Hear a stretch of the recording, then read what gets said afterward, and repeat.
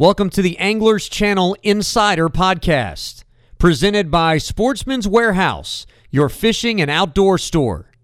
And here are your hosts, AC Insiders, Danny Blandford and Vance McCullough. Welcome, fishermen and fisherwomen. This week's episode of the AC Insider Podcast, brought to you by Sportsman's Warehouse and Mercury Marine, with our friends at Rely On Lithium Battery providing the juice. Vance, I think the thaw is on, man. We are officially getting into fishing mode in this final week of January, and it feels good. It feels good. Yes. I woke up I got a little more of a spring in my step, I know. I do too. It feels weird, you know. Yeah. I started getting text messages first thing this morning early. It's still dark up here at that point. And it made me happy, though, because they were videos coming in straight from the docks in Manny, Louisiana. And they were from our boy Ricky Bosford at Bass 365. We partnered up last Ricky, that's right. Shout out to Ricky, the Bass Gypsy. Dude is traveling all the time. And man, he's getting great content for his site, for his anglers and their sponsors. And, he's getting a little bit for Anglers Channel now, too. So we felt like if he was out there doing his thing and there was a little extra content to capture, we would love to have it. So this year I got up to Keith Poche talking a little bit about his new 115 Mercury Marine on his Gator tracks. And obviously they're at Toledo Bend. Have not been following along today to see if he's ruffled any feathers yet. Well, he'll probably jump the dam and end up down the Sabine River or something, and kind of like the Dukes of Hazzard, give a little rebel yell and go. And the guy's fun. He is fun to watch. I agree. I hope he does. And I think that's, people talking about fishing is a good thing. And he certainly gave us plenty to talk about last year. Hopefully we do everything in bounds. And I'm all for pushing boundaries, right? Wasn't looking to unpack his mess down there last year, but it was just awesome to get up and know that the boys are going fishing this morning, and really we got a taste of it last week, Toyota Series down there in Florida. And then you were kayaking, had a little bit of Hobie Bass Open Series. Got a couple pictures from you, dude. I got a picture of an 8-pounder early. Hey, yeah, well, that happens when you only catch 4 fish and you're allowed to check in 5, right? So, well, it came back to bite me, because in a kayak tournament, you've got to have a limit, because you're doing inches, not ounces, and a 10-pound bass might be 24, 25 inches long. A 1-pound bass is 12 inches long. So instead of getting 10 times the credit, you're only getting twice the credit. You're only getting 24 inches to 12. Instead of getting 10 pounds to 1 pound, you're only getting 24 inches to 12 inches, right? So if you don't do a limit, you can't separate yourself by just catching big fish. And I was on about a 20-inch average that first day. With the 4 fish I had, I would have had 17 pounds. In a weigh-in tournament, I'd have been okay. I wouldn't have been stressing about losing a 13-incher. But in that tournament, I knew I'd put myself so far behind the 8 ball. And then the weather changed completely on day 2. And I had a little screw up. I shot myself in the foot. But I had a shot at a small limit again, and I would have been okay. I probably cost myself 50 inches of fish that I should have had over the 2 days. There was a technical issue. I had the wrong ID code and didn't have a Sharpie with me to correct it. Had to paddle and find somebody to borrow, like the kid in class. Hey, man, can I borrow something to write with? Hey, can I borrow a piece of paper? So anyway, that cost me. And if you don't tie up the loose ends, Danny, we know this all the time. Tournament fishing is organization, it's time management, it's decision making, and I let a controllable variable beat me. I was not prepared. I let a controllable variable beat me, and that's probably one of the worst feelings, because I knew where the fish were. I had them located. I did the hard part. I caught the big fish, right? I put myself in position, and I fumbled the ball on the goal line going in, so to speak. To use a football analogy here at the end of the kind of like a certain Detroit Lion that would probably like to have a duo. Yeah. I felt like I had a bass bounce off my face mask or something, right? I know how the guy feels, but hey, man, I did it to myself. But here's the thing about going.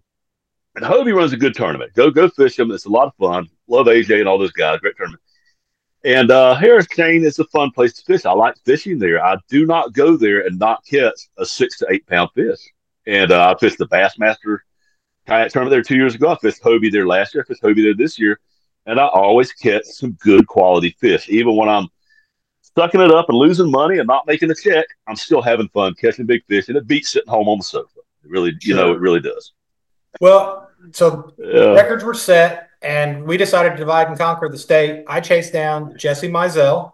He was the Toyota Series winner down on Okeechobee. And what I thought was cool about his deal was he was Mr. Consistency, right around 23 to 24 pounds a day. Cool story is this is his second time winning it, so he's back to back. And dude, I did a quick search on MLF, and if you put money in a pot down there on Okeechobee and Jessie Mizell's in the tournament, he's going to get some of your money. And Yeah. you know how I feel Yeah. about that. I think it brings up an interesting thing when we talk about Toyota Series or Opens, stuff where local guys can get in. Man, they've just got a certain intimate knowledge, and it doesn't show up all the time, but there are certain people on certain bodies of water that know it.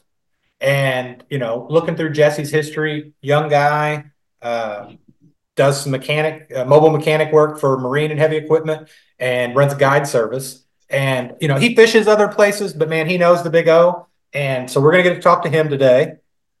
Knowing a body of water is important, but I can go to North Alabama and find a pattern fish a little bit. I kind of think more was made of pattern fishing than there really is back in the day, and you can't move around like you used to. But they're patternable. The lakes are. Down here in Florida, that's not the deal. You can't go, okay, well, they're in reed clumps in 3 feet of water. There's some clumps of reeds in 3 feet of water. They'll be in there too. No, they won't. They'll be, and you don't know why until you fish it, maybe, or there's areas that are historically good where they will spawn year after year, as long as nothing happens to the area that's silt in or something. So local knowledge down here is extremely important. It's a compounded issue. If you're fishing against locals down here, it's even worse because it's hard to figure out why they are where they are. It's just time on the water is so important. And conversely, when we leave Florida and we go somewhere else, we tend to get our butts kicked because it's like you read about in Bassmaster magazine, other places they're eating shad. You can pattern them and stuff like that, and it's a little bit different, than it is down here. This reminds me of a podcast we did, and something I wanted to bring up. What we're talking about is being able to speak their language on Okeechobee or being able to speak their language here or there. Dude, you remember the interview with our boy Drew Gill, where we were talking about how I don't want to rely on somebody else's interpretation and being able to adjust on the fly. And for those that don't know, we kind of were quiet about that, but you and I were both blown away by that interview and the wisdom beyond his years. And when we got done with that interview, I actually reached back out to Drew. There was just something about it, man. Something clicked and said, now there is something there that's going to be awesome to see. And reached out and asked about, sponsorship opportunities. How can we ride along? Anglers Channel typically doesn't sponsor, but we saw something special. And you seen it, I seen it. We shared it with John. John picked up on it right away. And I only bring that up because when I got back into the office today, dude, I headed over to MLF, the Bass Pro Tour, Drew's first day of professional competition. And he is currently in third place, dude. Third place with 24 scoreable bass, 75-12. First day of tournament competition as a touring pro on the BPT. And technically he's 15 pounds behind a guy by the name of Jacob Wheeler. Boo, boo. The villain. He's the villain. If this was wrestling back in the day, he'd be like, what, Ric Flair when Ric Flair was heel.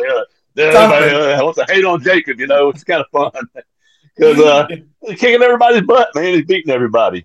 Dude, I got a soft spot for him, too. He's a Midwestern guy and got a lot of history right here around me and in my home state. So I'm not booing him for your point. Great analogy. You've got to have a villainous guy on top of the throne. And, he came out and showed why he's on top, right? And he's doing his thing. Sure. But to see Drew, I had to leave today, and he had one of the first fish on Score Tracker this morning. It was like a 3.5 before I had to run. And to come back and log in and see our boy doing that, Drew's an AC insider, and we've got a deal put together this year where after each event, we're going to get to do an interview with Drew brought to you by our partners at Dual Pro. and we're going to do a rookie recap. And, I went into it thinking rookie recaps were going to be like, dang, I totally missed this, or I totally missed that, or, right? And Yeah. I didn't, I don't know. I knew it was special. Hey, and this is a catch all you can for Matt. They just keep on going, I right? know. There's no catching the guy. If you fall off the lead, you're in trouble. And Drew has this worth mentioning. He's the third with 75-12. Well, the next guy behind him, James Elam, only has 49-15, 17 bass. Drew has 24 bass. So Drew's building quite the lead. He's separating him. There's a lead pack separating. You know what I mean? And he's on it. He's in that lead pack of three guys. You know, keeping up with a couple of veterans, Spencer Sheffield and Jacob Wheeler. So, yeah, congrats to Drew. He's all, however it shakes out over the next 3-4 days, I don't know, but he's off to a great start for sure. Gives me goosebumps, man. It really does. I think it's so cool. Yeah. And I was talking to him the other day after the college championship that was down there on Florida, and he was already over in Louisiana, not on the water. They had their deal or whatever, but I checked in with him, and he's like, I'm doing homework. And I said, I thought you fished your last college event. And he said, no, I did fish my last college event, but I've still got to finish this semester. Imagine carrying some credit hours and finishing a semester to get your degree. Okay. Now imagine if you were carrying 20 college credit hours, fishing the BPT and the invitationals. Dude. I made that mistake my freshman semester. I was on scholarship and almost lost it because I thought, I could bite off 20 credit hours. And dude, that I can tell you right now, that's a lot. That's a lot. 20 credit hours. I know. And then the fish on top of it. Yeah. So let's not put any bad mojo out there for him because he can do it, right? I mean, he's doing things that we think are unbelievable, and he's showing that he can do it. So super excited about that. Super proud to be associated with him, to be honest with you. It stemmed from coming on the podcast and just making an impression. And so hey, update. While we're sitting here talking, he just added a 3-pounder. Now he's at the 25 fish, 78 pounds, 13 ounces. Well over, 20 several pounds over the next guy. He's created a gap there. That lead pack is pulling away, and he's on it. Dude is wearing them out. He's wearing them out as we speak. That's cool, man. Go, Drew. We're Team Drew over here. If you guys aren't, you should be. Check him out. Drew Gill Fishing. He's an AC insider. He'll be providing content this year. I imagine our boy Ricky will get an interview with him at the end of it because we've got Ricky down there getting AC insider content, and we got an AC insider talk about third place. Oh, Ricky just keeps an insane pace. Has all this insight, to the tours, the time he spends with those guys, and he'll be a great asset to us, bringing us all that insight, from behind the scenes, and he's there. He does more traveling than most of the anglers. He tries to hit most tours, all the events. Yeah, he's traveling like a 2-tournament angler for sure. And so we're building out a good AC Insider team, and man, what a way to start the year. So Ricky's down there killing it behind the camera. Drew's down there killing it with a fishing pole, and hopefully you and I are here killing it on the podcast. Luckily, we're nailing it. We got a softer job than them guys, but hey, we'll be good just through association. So is what it is. Yep. Hey, with that said, we've got another interview coming up with your boy Blake Abbey and my boy Jessie Mizell, and we're going to get back to the Florida focus and learn about big fish in the Sunshine State. So, folks, Vance and I are going to take a quick break for a word from our sponsors and tune back in with us so we can talk fishing. Sportsman's Warehouse is your one-stop convenient place to shop. Whether you're into camping, hunting, or fishing, our expert associates can help you find the gear you need. We carry a huge assortment of quality equipment from the best manufacturers in the country and around the world. We have guns, ammo, rods, lures, not to mention every kind of outdoor clothing for the whole family. You can shop in one of our fully stocked stores or visit us online at sportsmans.com. Visit Sportsman's Warehouse, shop one of over 130 locations nationwide and growing. This segment is brought to you by Mercury Marine, encouraging you to go boldly. Welcome back, everybody. This week, we're talking the Sunshine State, and we're kicking off the season down south with our boy Vance. And got some exciting guests this week, one of which is a young man who has been a dominant force on Lake Okeechobee. Just finished up the Toyota Series event, leading wire to wire, and repeat winner, I might add. Mr. Jessie Mizell. Is it Mizell or Mizzle? It's a Mizell. Yep. Jessie Mizell. So I got it right the first time. Jesse, welcome to the show, Yes, man. sir. Oh, glad to be here. Hey, talk to us a little bit. You're coming off a big week down there, and it seems like I did a little bit of online research, and Okeechobee's kind of your jam, huh? Yeah, it's it's kind of like my home lake. I grew up fishing it. I back at a young age, me and my dad, we traveled fishing a lot of club tournaments and stuff, and I enjoyed traveling around. But man, that is like where I cut my teeth, is pretty much Okeechobee, and it's forever changing. It ain't like a northern lake where these points stay the same, or water level's the only thing you have to worry about. And it's just, man, with all the they do spraying and stuff like that, and they fluctuate the water levels bad there. So you're always learning it. And so, yeah, I don't know. It's like a love-hate relationship, but it seems like it's been treating me really well lately. I looked at your MLF stats. It's definitely treating you well, but I noticed are you not traveling or fishing anywhere else? You just fishing home? The last year, I just do the southern southern division of the Toyotas. And I would love to, try to go pro or something eventually once, I can figure out the sponsorships and get where I'm not worried about money-wise. That would be the goal. But I actually I get more excited about going to Harris Chain, or, last year I think we went to Eufaula. I love Eufaula. And Santee Cooper's on the list this year, so I'm pretty excited about that. Cool. So you are doing the full circuit then. I got you. Right on. So starting the year off with a bang, you're AOY and leading the deal. For those that don't know anything about you, give us a little bit of your backstory. Before we came on, you said you do some of your own mechanic work for yourself and others, and do some guiding. So are you a bass guide there on Okeechobee? Yeah, yep. I guide pretty much anywhere on the lake, but mostly on the north end. It's a South Florida Guide Service. I've been guiding for the past 3 years, and people are just talked me into it, and I was leaving some memories and money on the table, for people. They come down, they always have a really good time, and I enjoy that, more than anything. The money's good and everything, but seeing memories that people are making, a couple of days before that event, a 70-year-old man got in my boat, and I didn't even practice. I took a guide trip out Tuesday before the event. And the old man went out there and he told me it's a PB. He's been fishing his whole life, and it's only 6.5 pounds. And I got him on a 10-6, and the guy was on cloud 9. We caught, pretty good amount of fish for how cold it was. We got 12 fish, but it was, that's pretty slow for a normal day on Okeechobee for shiners. But the guy, making memories like that for somebody, that's what I look forward to. Vance, you know one thing about the lake, man. What kind of fishing questions do we have about the impressive bags? Looking at the stats, a 24-pound sack, a 24, and a 23-13, man. We're talking to Mr. Consistency. What kind of information do we need to get from him?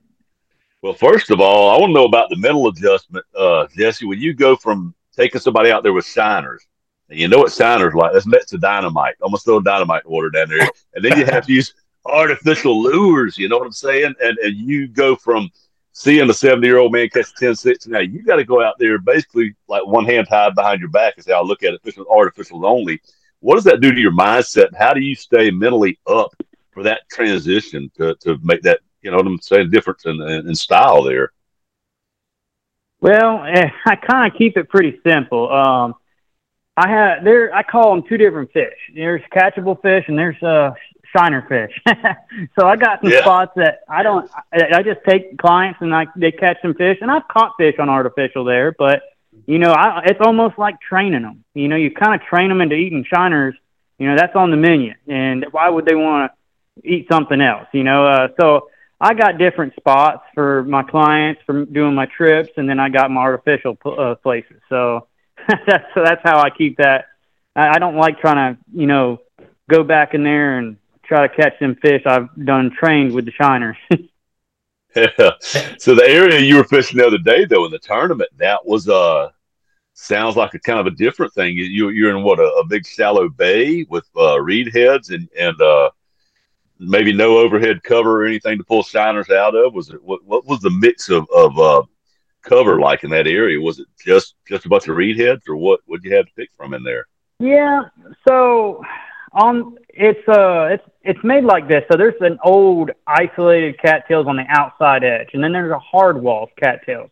But on the beyond that wall of cattails, there's a bay where they scraped a while back, and the bottom's really good in there. And so there's the front probably 100 yards of it's isolated reeds and cattail clumps, and then it turns into probably another 100 yards of a pad field. And it's surrounded by I don't know what to call it. It's kind of like a buck brush, a little bit of timber and stuff, little bushes all the way around the edge. And when the lake's low, them trees grew in there. And so them fish were spawning back there in that nice sand bottom in them pads, but they were hard to catch back there. So what they were doing is coming and going and staging on them reed clumps in between the outside where the lake is and then where their spawning flat is. So I was just catching them coming and going. If you just put it like that. Because what made me think they would be in there, it was a couple months ago, them isolated reeds on the outside edge where I was fishing. I caught 34 pounds in a Roland Martin tournament there. And I'm just had in my head just playing. I'm like, where'd them fish going? And then I did some exploring and I found that little bay back in there. But they weren't in that bay at that time when I found them on the outside, obviously. So I just said, they will be in here eventually. So then it was just a perfect storm. I knew they were in there. I didn't practice at all. After I took that guide trip out, I just drove in there, drove out, and I just covered water for before the meeting on Wednesday. So I didn't do any practice. I didn't cast one time. So I just had enough confidence they were there and just went with it. What's there? Do you feel like treading lightly in practice might be a key to your success during the tournament? Do you think some of the guys maybe wore out some of their fish setting hooks in practice, and whereas you're smart enough to just go scout and look, tread lightly? Was that part of the key? Oh, yeah. I feel like that. There's not, with the water being so high, that scatters the fish. So if they are in one little spot, there's not a lot of fish there to per se. And plus there was another reason I did not practice as hard is, like I was saying, water temp dropped pretty good. And I'm like, well, thinking in my head, people that travel down here ain't used to this lake and they don't really know the community holes and where the spawning areas are. And if they do find out, they're going to practice and they're not going to get bit. So they're going to get spun out. They just they're thinking that the fish are gone, not there. They're actually there, but they just got lockjaw with that water temp dropping over, 8 to 10 degrees overnight. These fish don't like that. So I just put that in my head. Don't even dare cast. Don't even try to, think that they're there. You're just going to hurt yourself in the long run for the tournament. I love that. Yeah. I mean, I live on a real tough fishery, and there's been times where I've seen that as well, where, they don't bite every day, and it's certain timing or conditions, and you can really screw yourself up if you go through some juicy stuff at the wrong time and do exactly what Jessie was saying, getting spun out. Obviously that's an intimate knowledge with a body of water as far as, the timing and the amount of time from finding them out deep and knowing where they were going. One thing that jumped out at me, and this was maybe just my own inexperience, but when I saw Okeechobee, late January, and I think we were somewhere right around a full moon, I just expected it to be more of a, when your press release came out, I expected to read about sight fishing and, single hook flipping to fish and stuff like that. Do you not do that in a tournament setting because you've got more options available to you, or did you intentionally avoid it? Because I think that was a big thing that was going on, right? Well, here's the thing with Okeechobee. The water is dark. It's a black water. And since they've been spraying a lot and the water level is so high, it's very, very hard to see beds right now. And I did see some beds in the back there, but they weren't on them. And I'd rather not see them in Okeechobee. That's my opinion. I just rather not see them.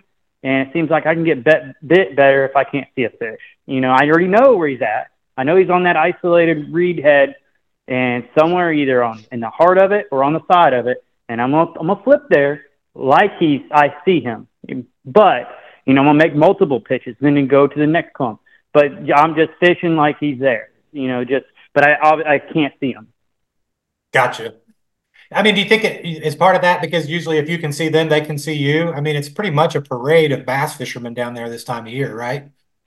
Exactly. You know, there was the tournament guys, and you know, you got people coming down from up north, and obviously it's cold as could be up there, and I don't blame them for coming down here. And Right. you know, just as people, and then that was my problem.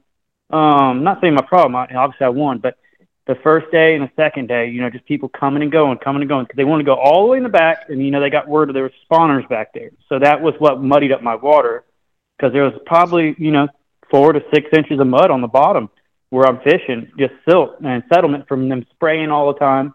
And so just boats traveling, it just, as soon as it muddies up, it was done. It was done by 11 o'clock every day, my bite.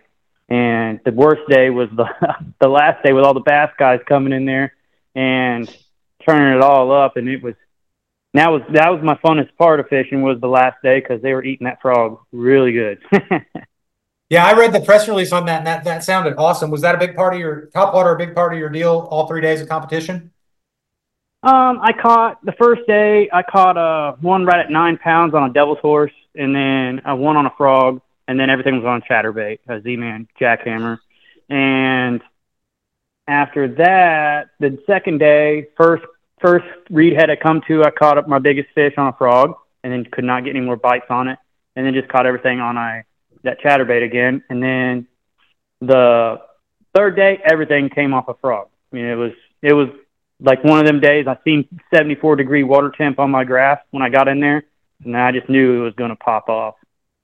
I saw that you bring that point up in the written press, and you bring it up again here. Talk to us a little bit about that. Was it the fact that it was hitting 74 on a warming trend, so you felt like 74 and up was going to be money, or is there something specific about that number, or it was the trend then, right? It's with that water warming, and it when I left the second day, it was 74 when I left, and when we had a warm night, that matters a lot. And when I got there, it was already 74, and I was pretty excited about that, and it was steadily warming up. You know, it got to 75 point something when I left out of there, but I actually left there early on the second day because I did not want to beat up my fish no more than I had to. You know, I just wanted to leave it alone. Yeah, it sounds like if you'd have ran a different rotation, you could have had a much different outcome then, right? I mean, you had to be on the juicy spot before things got goofed up. So being there later, running it in reverse order could have been a real problem. Oh, yeah, 100%. You know, if I would have left that to last and ran somewhere else, it wouldn't have gone the way it did. Vance, did you pick up on there were some bass guys watching? That's what I wanted to ask about. That's interesting. They're fixing to have an open down there, the 1st through the 3rd, right? February 1st through 3rd. And yeah. So, Jesse, I guess they were the guys that were content to sit and watch you fish, and at least they didn't get in your way. They just sort of watched you to see what you were doing and how you're catching them, where the fish are positioned, I guess, huh? Well, there was 3 guys that followed me over there, and I don't blame them, not one bit. And that's what if I was in their boats, I would have done the same thing. They sat back 100 yards or more and watched me, and that's what. But I probably had, and this is no lie, I probably had 10 different boats coming there on me and fishing with me and setting the hook and just kept going around and around in there. And I know they're bass guys, and I was just like, man, why? It's fishing. They want to have fun. They come down here and catch fish. That's fine. I can't say nothing to them, but it was kind of aggravating. But it's the cards I get dealt with. But if it was me, I would have done like the first guys and then go try to cover every top 10 guy and see what they were doing. Mm-hmm. So I had a game plan. Yeah, I get that. I totally get that. So when you say, so you're talking more like they knew you guys were blasting off and they set out and just straight up like the flotilla at a big event. I guess to your point, that's cool to sit 100 yards off and just watch it. And to Vance's point, you kind of get everything you need, right? I mean, the tug's the drug, but you don't have to catch him to know. You watch the leader, how he approaches the spot, and watch him catch a few. That tells you a bunch. Oh, yeah, exactly. I'd shut down on the outside and troll in. Just because that muddy water, you make that stuff muddy, that's what they were doing, is shutting down. They did not like that boat pressure at all. So this is, what I'm hearing, Vance, it's not unlike kind of some of your own experiences in the kayak stuff as far as Jesse's approach to these fish, leave no trace, make no impact, get in and get out without, Yeah, yeah. letting them be there. And the little bit of time I've spent on the lake, I totally get that. I mean, it's just a constant beating that they take down there. I find it interesting that you're a shiner guy by day and a tournament guy by weekend, because the little bit of time I've spent down there, sometimes those two things don't coexist in Florida, do they? No, yeah, like I said, them fish, like I said, they're shiner fish. I don't even attempt to mess with them. I'm busting your chops. I've heard so much of that over the years, of talking to anglers. Oh, I put it on my spot and there's a dang shiner fisherman there, or back and forth, right? It's always the other guy's fault. So that's how the worst thing you can do is so. At the end of the day, we got to talk fishing. Jesse, I know you said you have South Florida Guide Service. We're doing the Sunshine State edition. Give us a good fishing tip for somebody coming down to Florida. If they're hiring a guide or they're coming on their own, what 3 baits do they need to bring with them? All right. So it all depends on, your water temps and stuff like that. But I try to find anywhere that's, a back little cove out of the wind, try to find isolated cover. And I try to bring, you can't go wrong with everything being black and blue. This time of year, that water's so dark. Black and blue is my go-to colors. So my number one pick, obviously, is going to be a frog. A popping frog. I like more of a bluegill color or a black, just straight black. And then my second pick is going to be a Z-Man chatterbait jackhammer. With the water levels being so high, I like to have a 1/2 ounce with a black and blue flake. My favorite little trailer is that Gambler Komodo. And then the real staple that if you want to catch fish, you're really going to catch them, is a Fat Ace, black and blue tip, little stick bait. They're little, I don't want to call it a Cinco, it's just Gambler makes one, but any of them actually works. I like that 5 to 6 inch, Cinco, black and blue with that blue tip. And then with the muddy bottom now, I try to stay with a very just a 1/4 ounce or 5/16, light little tungsten weight with a rubber peg on it, and with a 4 ounce either straight shank or extra wide gab worm hook of some sort. But that little worm right there will catch you fish, and it will catch some big ones. Dude, I had to laugh because we talk about it on the show some. My dad he's a snowbird. He's down there in Okeechobee. And last week, sometime while you guys were down there, I was going to ask you offline because I'm hoping that there wasn't a guy and a blonde-haired gal and a kid giving you any trouble down there. But they fished the north end, and he feels like he lost his first double digit the other day on a black blue tip Fat Ace in front of a reed head.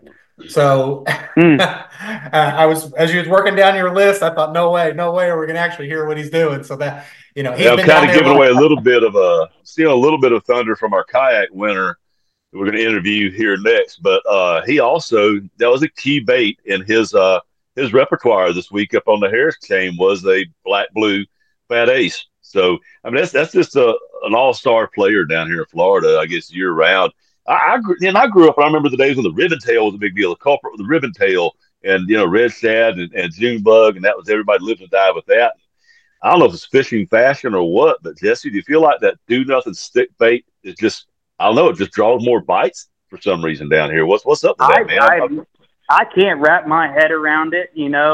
That little stick, that Gary Yamamoto started. That little, I heard a story about, Roland Martin told him, he said, that is the dumbest thing. Why would you even think about coming out with that? And it's the best bait in the, bass industry is a Cinco, it's just the craziest thing. I don't understand.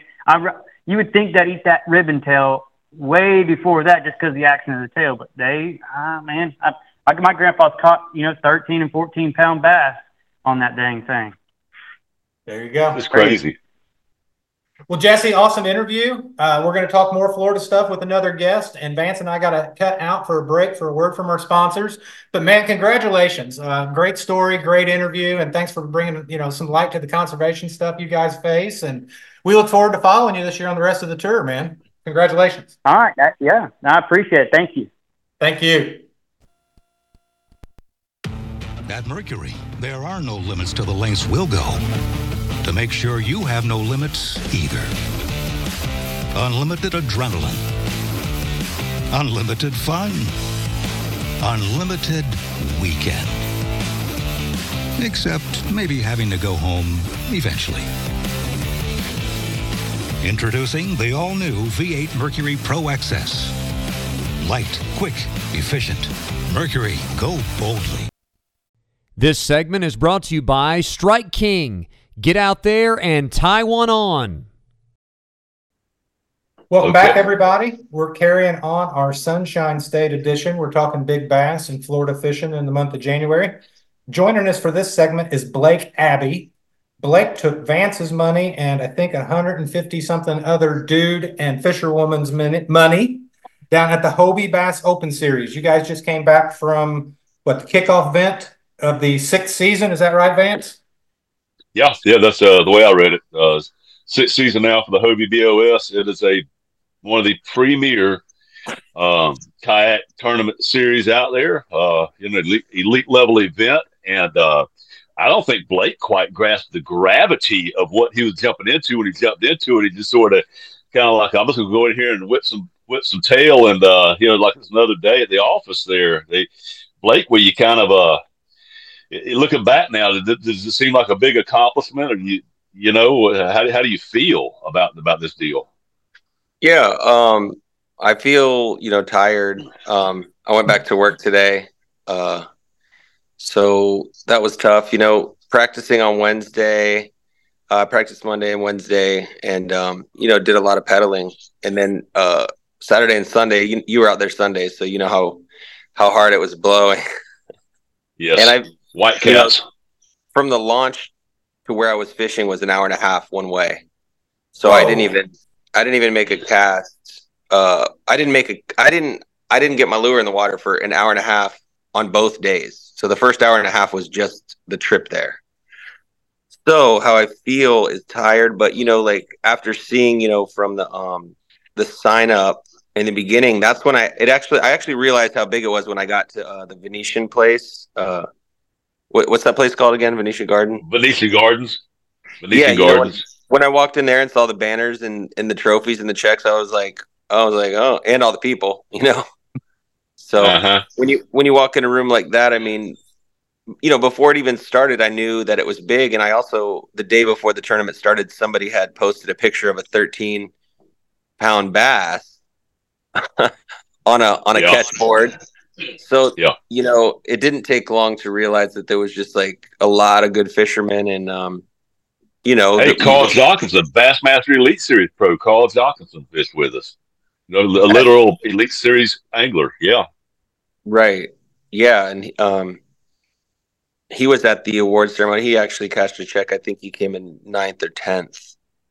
And he was super cool. I mean, I think fishing on any level, anybody, I mean, my personal opinion is anybody has a shot, but, obviously there's the regular guys that are doing the thing. Obviously, they put in a lot of time and they obviously, deserve the respect that they're getting because catching fish nationwide consistently is, highly impressive. I want that to be me. And I'm sure you want that to be you, we want that to be us. Sure. Tell us, I mean, for folks that don't know, what's your story? Vance told me you're a snook guy and you just decided to get in a bass tournament or something to that effect, huh? What's up? Well, yeah, I mean, my current life where I live allows me to target snook consistently. I can go, down to the bridge by my house and catch snook. So, right. But the truth is, I was born in Florida. I was born at Florida Hospital in Orlando Winter Park. And my grandfather lived on a landlocked lake. It was arguably a pond, but, it was called a lake. But, I grew up catching bluegill and, nose hooking them or shiners and throwing them at, bass. And, I just, fell in love with that. My grandfather basically raised me fishing and, I have two brothers, but I was like the one that was, that really took to it. And then, I was fishing with a guy that I met at a church on the back of his boat, in my teens. He was putting me down in like Okeechobee. He was a Red Man Trail fisherman back when I think the Red Man is called. So, and I wasn't really doing much besides just, hanging out on the boat. I wasn't like, I wasn't whacking him or anything.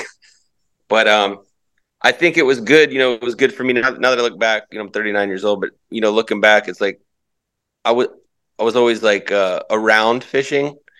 And then I moved to Sacramento when I was like 19, and I started fishing the California Delta.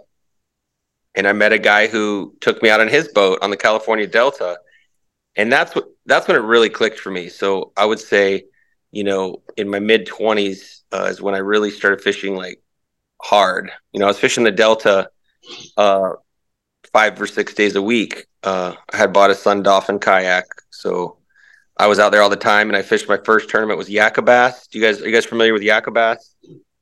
I'm not. Vance may be. Yakka bass. It's like a bass club out in California, and it's grown very big. They have like 100 guys, at their tournaments and stuff. So I started doing that. So I was fishing with like really, really good fishermen. There was guys out there out west that would consistently win every one too. This guy named Matthew Brandon, like you'd show up and like everyone's like, oh, that guy's gonna win. So I'm familiar with that, feeling. So So you jump in with 154. That's not a big deal to you. You're used to fishing, 100 angler tournaments. Then that's got to create some comfort level. Yeah, to be fully transparent, when I was fishing Yakka bass, it was like 35. When I left, I moved back to Florida. I've been in Florida for about 7 years now. Back. When I left, that's when it really blew up. I mean, the kayak thing from my lens has really grown times 100 in the past 10 years. Mm-hmm. I mean, the clubs of 30 are now, hundreds. And I mean, that's why seeing the whole thing that we saw, this weekend is, it's probably going to get bigger too. What was the cap? What was the cap on that tournament? I think there was like a number that they had to cap it. What was it? Like 200 something? 200, 250, somewhere in there, but they had 154 sign up and participate. So, I know they've had a couple hundred in some of the events. I know one of the Bassmaster kayak tournaments had like 230, 240 on Gunnersville last year. So these tournaments at this level, they'll grab a couple hundred anglers quite often. It's not unusual. It is really blown up, like you say, for so many reasons. And I know, like up here, the Florida Bass Nation kayak tournament deal, it's kind of a club deal, 30 boat tournaments, and a good number of our anglers are from the seniors club that actually fishes out of bass boats when they're not fishing out of a kayak. So it's not like the kayak's all I can afford and what they're doing. These are serious bass fishermen. Right. See another opportunity to go compete and just do it out of a kayak. You know what I mean? It's like a hunter that likes to bow hunt also, and he can also hunt with a gun, but he's a good bow hunter too. And I think that's kind of where it is now. There's, like I said, we got Elite Series pros jumping in this. Ike and Ellie got him one. Dave Lefever's won a tournament doing this. Greg DePalma won a tournament last year out of a kayak. So it's attractive, I guess, an attractive way to compete for a lot of people. People are really having a lot of fun with it. Yeah, and to touch on that point, I always do better in a kayak than on a boat. I prefer the kayak, just because I use it all the time. I'm so comfortable in it. You know what I mean? And like, I also like the fact that I get to make all the decisions. When you're on a boat, like there's somebody else there and they're taking shots at the fish and they're like, maybe we should go. And I don't talk to, there's a lot of freedom in having control over that piece of plastic. It's just you and 12 feet of plastic and sitting around 13-foot gators. It's beautiful. You feel pretty naked sometimes, don't you? Well, yeah, but in a good way. It's it's up to you to catch fish exclusively. Yeah. Yeah. Well, it's stripped down and raw. I mean, you're at their level. You're one-on-one. You've stripped. I say stripped down. You're not bare bones, but it feels like you're on a more equal footing. But separate from that, we talked with Jessie, And he talked about how important the approach was to his fish up on the Big O, and being able to get there quietly, and how as more boats came in and stirred things up, the fishing got tougher. And you guys, obviously, a bass boat could idle through any of the areas you guys were fishing, but how you approach your fish that you're targeting, you obviously have more stealth in what you do. So Blake, you won this first one, and you talked about going to Texas. So have you been fishing the circuit for a while, and do you plan to continue, or did you just jump in one to see how it went? No, I got the catch board in the mail on Wednesday of last week. So that was the beginning. You have to have the catch board, or you can't measure your fish, and they don't have any for sale there. I mean, that's cutting it close there, Jesse. So I got it Wednesday. I had like a hog trough plastic one. I practiced with like a multiple one, but I bought the catch board. So this is my first tournament in that I've ever used the Tourney X app. I've never used the Tourney X app, so that was my biggest reservation about jumping in, is because I felt like I was gonna get, just to be fully transparent. Like this is kind of embarrassing, but I'm stubborn. I'm a stubborn person, and I get narrow focused. I'm like, I'm not doing that app. I want to fish, and like, don't walk on my yard, boy. That seems to show up in fishing a lot. It seems to show up in fishing a lot. And I think sometimes that's why we see so much headbutting, right? The forward-facing sonar, and even in your own organization, right? Within Hobie, obviously you don't have the history there, but I think just last year you couldn't have electric, and now you can, and so there's some movement there too. To your guys' point about the inclusiveness of it, I think it's just getting broader there.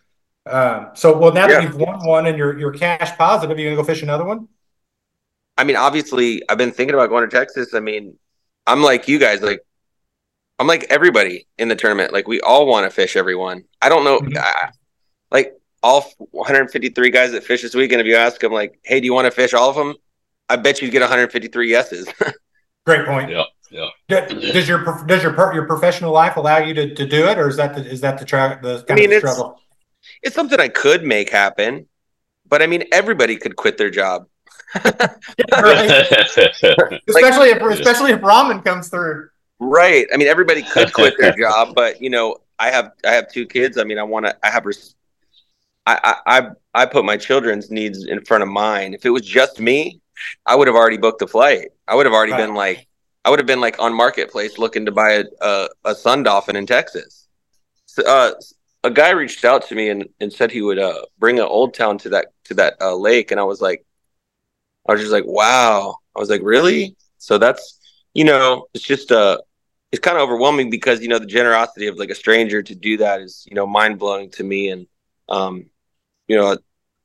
I want to express gratitude to the tournament series and these people. I hope it doesn't seem like I just came in there and like accidentally won and, take it for granted. I mean, I fished very, very hard, and I put in a lot of like energy, mental and physical energy. I mean, you were out there, so I mean, it was not like, and you were in a canal, right? I talked to you earlier, and you were, I mean, well, I had to paddle across the big area to get there, and I'm paddling. And I know you said you don't have any electronics. You're pedaling, which is a step up from paddling for sure. But neither one of us is running a trolling motor. I mean, I'm launching, and I'm taking off, and I'm digging, and I'm keeping up with these guys for a quarter of a mile, and eventually they're just leaving me with their little, trolling motors, and they're sitting there rigging tackle and riding and laughing and talking to each other. And I'm just wanting to throw something at him in the back of the head, and I'm like, so I finally get there. Yes, it's exhausting. You're physically exhausted, and that does affect your attitude, your mood, your decision making, your thoughts. You have to be an athlete. People who say, "Oh, fishing is not a sport," well, jump in a kayak. It turns back into a sport real quick. You know what I'm saying? And physically as well. It is very taxing on your whole system. Yes. That's so funny you said that, because I was talking to the park rangers at Magnolia Park, which is where I launched, and I was asking them. I said, "Hey, how far is this? And how far is this?" Because there's like a nature trail that goes around the lake, and they're like, "Oh, it's not that far." And I'm like, "Well, I'm in a kayak," and they're like, "Oh, it's only like I think 6 miles." I'm like, "That's far." Yeah. I'm like, that's actually pretty far in a kayak. It is. I clocked it off on Google Earth, and I was paddling at least 7 miles a day in practice, just looking, just following like I said, Mhm. canal banks, up and down canal bank, paddling with one hand, looking with the other, and Are you the only person are you the only person that used exclusively a paddle? I'm the only one I saw doing it now. I mean, a few years ago it wasn't that uncommon. It's becoming less common now, and Right. it's almost like you have to up your game a little to compete because that wind will get me. In the multiple day tournament, at some point that wind will get me. It'll pin me down, and I have to up my game. And I'm looking kind of something like Old Town, where I get a trolling motor and position myself so I can flip, what I mean, more efficiently. I would like to do that. I Absolutely. thought the sight fishing would keep me in this game. I could sight fish. I could go up and run my nose up in the reed heads and beside the fish and kind of hide in there and camouflage with him and pet a cottonmouth snake over here on my side while I'm doing it. But Right. I don't know how many gators I spook. You know what I'm saying? Right. But Yeah. it worked. It's just the way I grew up fishing. I've always done it that way. I've just always, I catch fish like that. Paddle with one hand and kind of flip with one hand, and but at the end of the day, when you're playing for money and you're competing against guys who have, a Right. trolling motor, you're not going to win a lot of money doing it that way. But I do take pride in it. I've won some smaller Mhm. tournaments doing it, but Well, it sounds like I'll up my game. I'll up my game. It sounds like Blake made money without a trolling motor, so I don't think that last statement was valid. Yeah. Well, Blake's smarter than me, though. Obviously, No. He now, was now Richard. That gives me a decent picture. I got one novice question for you guys. When we had other people come on talking about kayaks and stuff, they're like, "Oh, you can put in wherever, and you can kind of like trailer or go to where you want to go." Was that not the case at this one? Could you not get somewhere closer to your fish, Blake? No, unfortunately, Okay. no. I when I practiced, I launched at another launch, and it was even farther. So, They have a list, Dan. They have a list of which approved losses than this one. Okay. Got right, and which It has I to be feel like real boat ramps.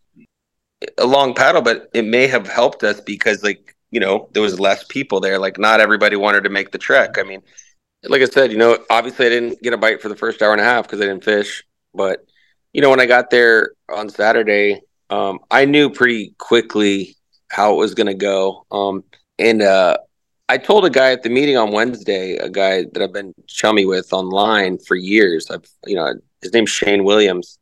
And I'd seen him at the meeting. I said, dude, it's going to be freaking quaking on Saturday. Because I looked at the weather and I looked at the moon. I'm like, it has not been this way all year. And it's January, Yep.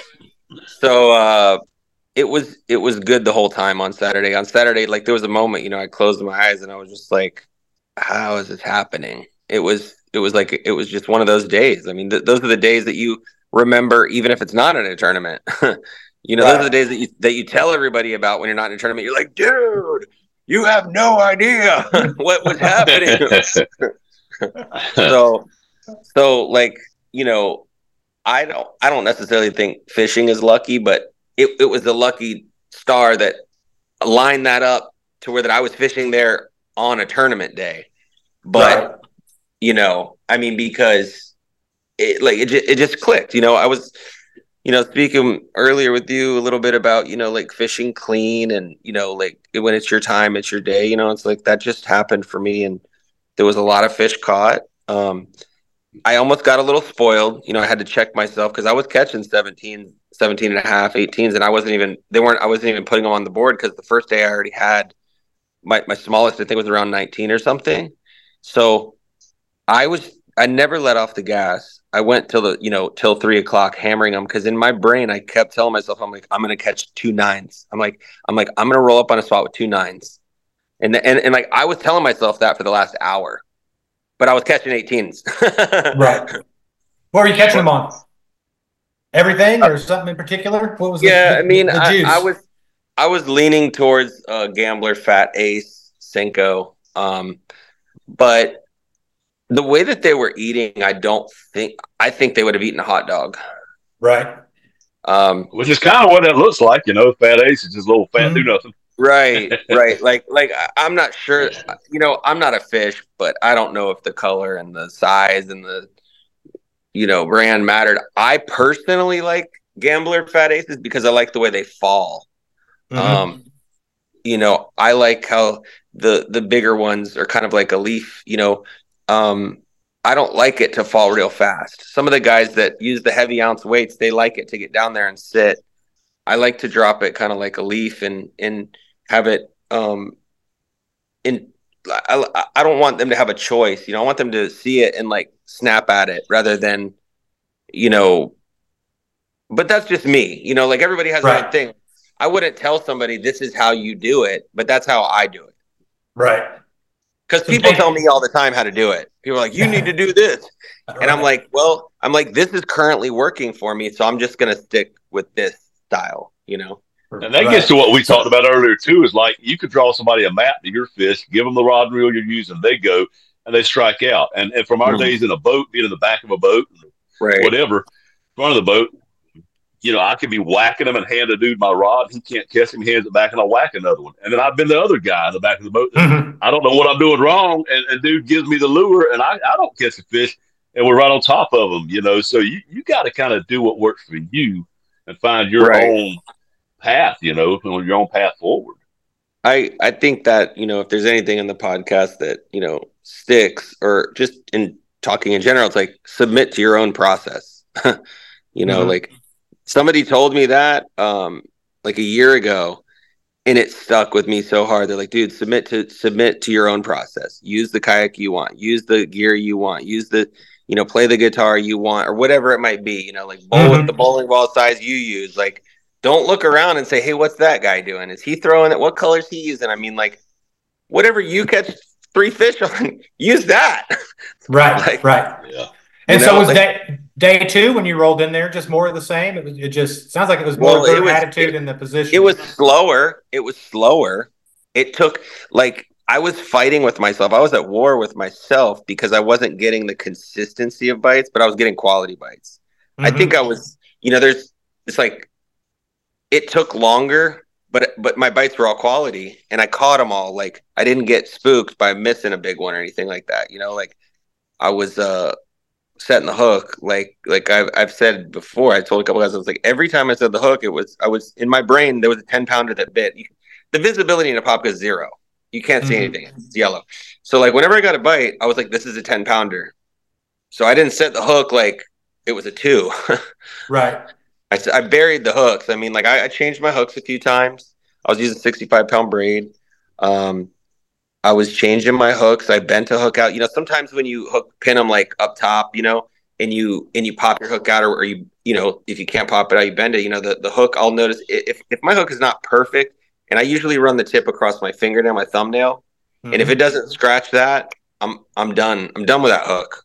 Like that hook's done. If I'm out fun fishing, I'll leave that hook on all day, and no big deal. But you got to capitalize on every bite. I'm not telling you that. I'm talking to myself. I'm with you. Yeah, I wasn't trying. I have to capitalize on every bite. $300 investment on your fishing.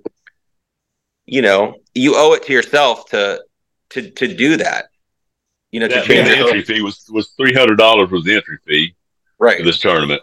Yeah, what'd the winner take home? It's public, right? Like, what was the first place prize? $7,000. Wow. So yeah, you're playing for real money. And that I want sharp hooks and good knots too. Then you do. You have to retie often. Make sure your hook's strong. When you're going after those big fish, braided line, stiff rods, there's no give. There's no room for anything. You know what I'm saying? To stretch or anything. It's going to break is what it's going to do.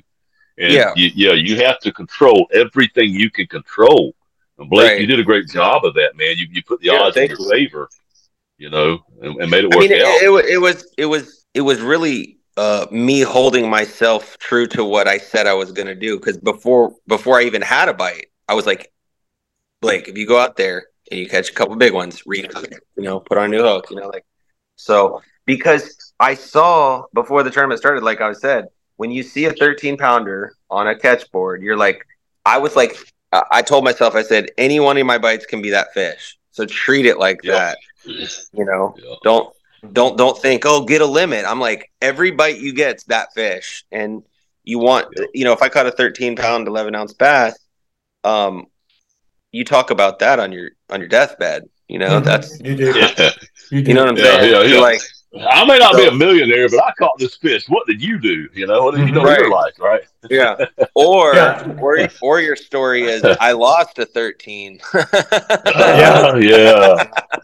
And you'll never forget that either, right? Either way, it's just that we can leave a mark. Right. But I want to know what kind of cover you were fishing down there in the pop, because I know it's got pads, and I know I pulled 0 fish out of the pads, only because I didn't want to lose any. I didn't want to catch any lily pads. Yeah, so if you had a place to fish so you basically you were catching them and in an area good enough that you got to pick where you wanted to catch them. Yeah, I mean the wind was my biggest factor of enemy, and so on Sunday it was so windy. If anybody in the tournament listens to this, they'll be able to attest to that. Anywhere on the lake in Florida on Sunday was getting blown. But my only issue, if I had any complaints, which I shouldn't, but would be that I had to do the same thing over and over and over, because it was hard for me to do exactly what I wanted to do because of the wind. So I would have to take You're talking about boat positioning, right? Boat positioning was difficult. Boat positioning was very difficult on Sunday. So I was like, I just stayed calm. I paused a couple times. I did my little deal, and I was like, just keep doing it, Blake. I'm like, just keep doing it. I'm like, they're there. I talk to myself like I have arguments in my head like all the time. Good to know I'm not the only one. Like I'll argue with other people. I'll argue with other people in my head before I'm even in their presence. Right. You got to practice. No, I said stuff to myself on Sunday that I wouldn't say to my worst enemy. It was the wind and the boat positioning got difficult, and I did. I eventually gave up and just would paddle a couple hundred yards and drift and cast. Yeah. And the fishing is so good in there that I was catching fish that way just fine. I had some very memorable strikes, on the Strike King Thunder Cricket, the Tunson model. It stays down good in that wind. And I could just see fish come up, and I was in a fairly clear water area. It was nice, a lot of hydrilla. You could see them. It's like a 3.5 pounder rocking up like a barracuda, and just whoomp, and it's just so much fun. I enjoyed myself so much doing that.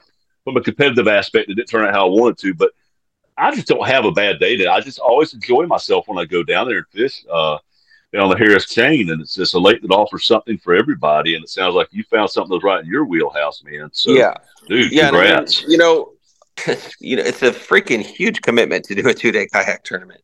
Mm-hmm. Yeah, it's huge. Because like when you're done fishing, you don't want to do anything. No, that's all you do that day for sure. Right, like that's it. Yeah. You don't get off the water and like, okay, let's go out to dinner. Let's go dancing. Yeah, it's over. Your day is over. So I tried to get some work out of Vance Saturday night, and it didn't happen. He said, Monday will be perfect for that when the tournament's over. So. Right. Yeah. Plus, I was staying at a campground where it was supposed to have good signal, and they didn't. I got a lot of respect on the water when I was out there. There was some guys around me, and they gave me some space. And there was a boat tournament on Sunday, and they gave me some space. I had to talk to a couple guys. A couple boats came in my area, and I said, "Hey guys, like this is a big tournament. It's a $7,000 tournament. So can you please,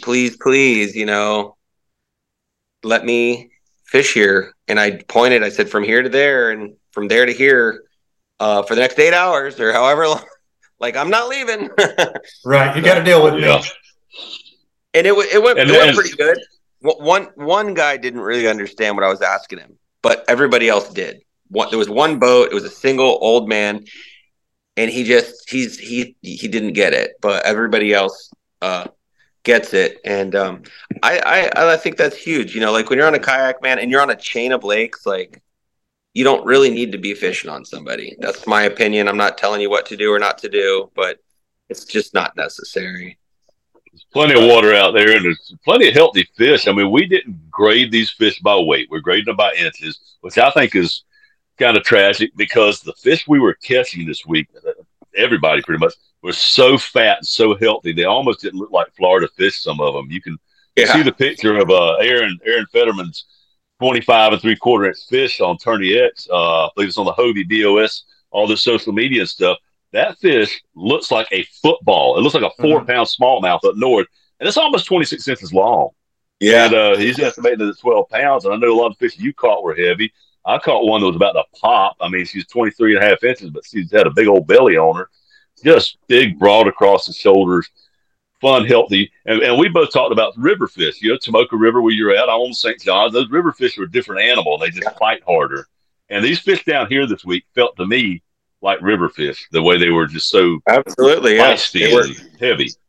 Do you guys have kids? Either you guys have kids? Mm-hmm. Yep. Grown. Yeah, yep, so 2 grown ones. Rewind to when your wife was in labor. Do you guys remember that? Yeah. You guys remember that? Yeah. Those are the kind of fish I was, when you go to scratch your wife's back when she's in labor? You remember that? Yeah. That's what's going on. That's what was going on this weekend. They're like, get away from it's like they're possessed. It's like exorcists, dude. These are fish that are ready to blow. And they're the sweetest person in the world, and they're just they have none of it, right? Yeah, I hate you. I hate you. You did this. Well, I mean, is that a good analogy? You guys know what I'm talking about. You guys are you guys are both smiling. Man. You're both smiling because you're like, I know what he's talking about. Well, my wife's in the next room. She might hear me. I got to be careful what I say, right? That's right. No, it's not a diss. It's not a diss. Yeah. It's more or less like, yeah. Never mind. I'm done. I'm not. If we had to do what they have to do, we'd be the same way or worse. You know what I'm saying? Right. I get it totally. The whole thing blows my mind. But there wouldn't be as many of us because a bunch of us would fail. Right. Absolutely. I'd be like, epidural, C-section, let's go. Yeah. Well, guys, we've went long on this segment. Blake, it's been awesome to talk to a first time winner. Love the enthusiasm and the attitude about it, and we appreciate you sharing your time. You got to hit us up. Let Vance know if you head out to Texas because we want to make sure we follow along. I would say there's a 30% chance I'm going to Texas, but tomorrow it could be 40. Tomorrow it could be 40.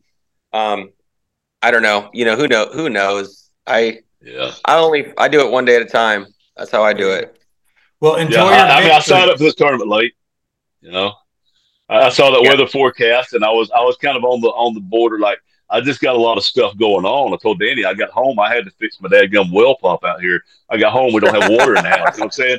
I had stuff going on, but I looked at that forecast, and like you say, we've had a real winter down here this year. It got cold, and then it's warmer, 5 degrees warmer every day for a week, and a full moon on Thursday. Are you kidding? I was like, dude, I want to be there because records are going to fall. Maybe I'm the guy that sets it, but you said I think your day one weight was a new record heavyweight. I know Aaron. No, I think it was another guy. Fifth of the record. It was one of the biggest. I was very happy with how it went down. Just consistency in my entire life. Fishing and not fishing is key. I like consistency. All across the board, and having one amazing day and one terrible day is not my thing on the water. Right. Having two, Mm-hmm. And we talked too about today how success on the water can spill over into other areas of your life, and it just kind of, I don't know, man, having a good tournament, you know what I mean? I come home and I don't know, it seems like I got myself in a groove, and I'm going to be more motivated and successful and wake up before the alarm clock goes off the next day. And, and then you get in a bad tournament, you fall in a rut and do the same thing. It's all this bad death spiral, and you just kind of got to work your way out of that. And I kind of feel like I'm somewhere in between there, kind of coming back up the ramp, and where I'm going to have some peak experiences later this year. And you're gonna peak. Don't forget these, man. Use the misses as motivation. Like embrace that stuff. You're gonna be great. And you know what? When you win with the freaking paddle, it's a bigger flex. I mean, I'm gonna be your biggest cheerleader. I'm gonna be like, dude. Yeah. Yeah. I kind of feel like John Cox of the kayak world out there. I'm on my little right. aluminum boat. He doesn't even have any electronics on his boat. He's competing at the highest level. I'm like, he could do that. By golly, I got no excuses, Submit your own process, man. I felt the same way too. I was around guys with some big TV screens, and it shook me for about 5 seconds, and I'm like, nope, not going there. Not today, not today, Satan, because I'm not against that. I'm just like, do what works for you, man. Exactly. Right. I'm not against. I'm going to do my best, to not speak about what I'm against anymore, because it's like, it's tiring. It's exhausting. Yeah. Yeah, I'm all for innovation. Go use it. I just don't necessarily want it. I want to strip everything down. Yeah. I want me against the fish, as minimal equipment as I could get, and use my eyes, my senses, and my experience to go catch fish. Yeah. That's the way I like to do it. Nothing against anybody else, but that's me. And I admire that and I respect that. And, like, stay true to your guns, man. It's going to be your day. It'll be your day, and you'll get to validation and that feeling, that you deserve, because you're working harder, man. There ain't no doubt. Nobody can say you're not working harder if you're freaking paddling with your arms. You're working harder.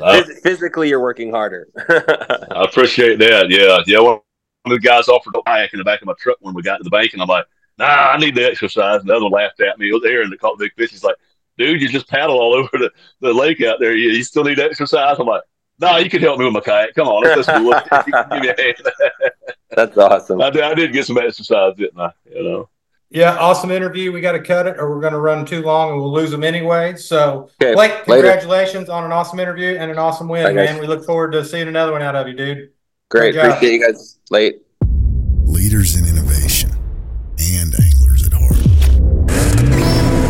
Lew's is founded on a rich heritage of building the best.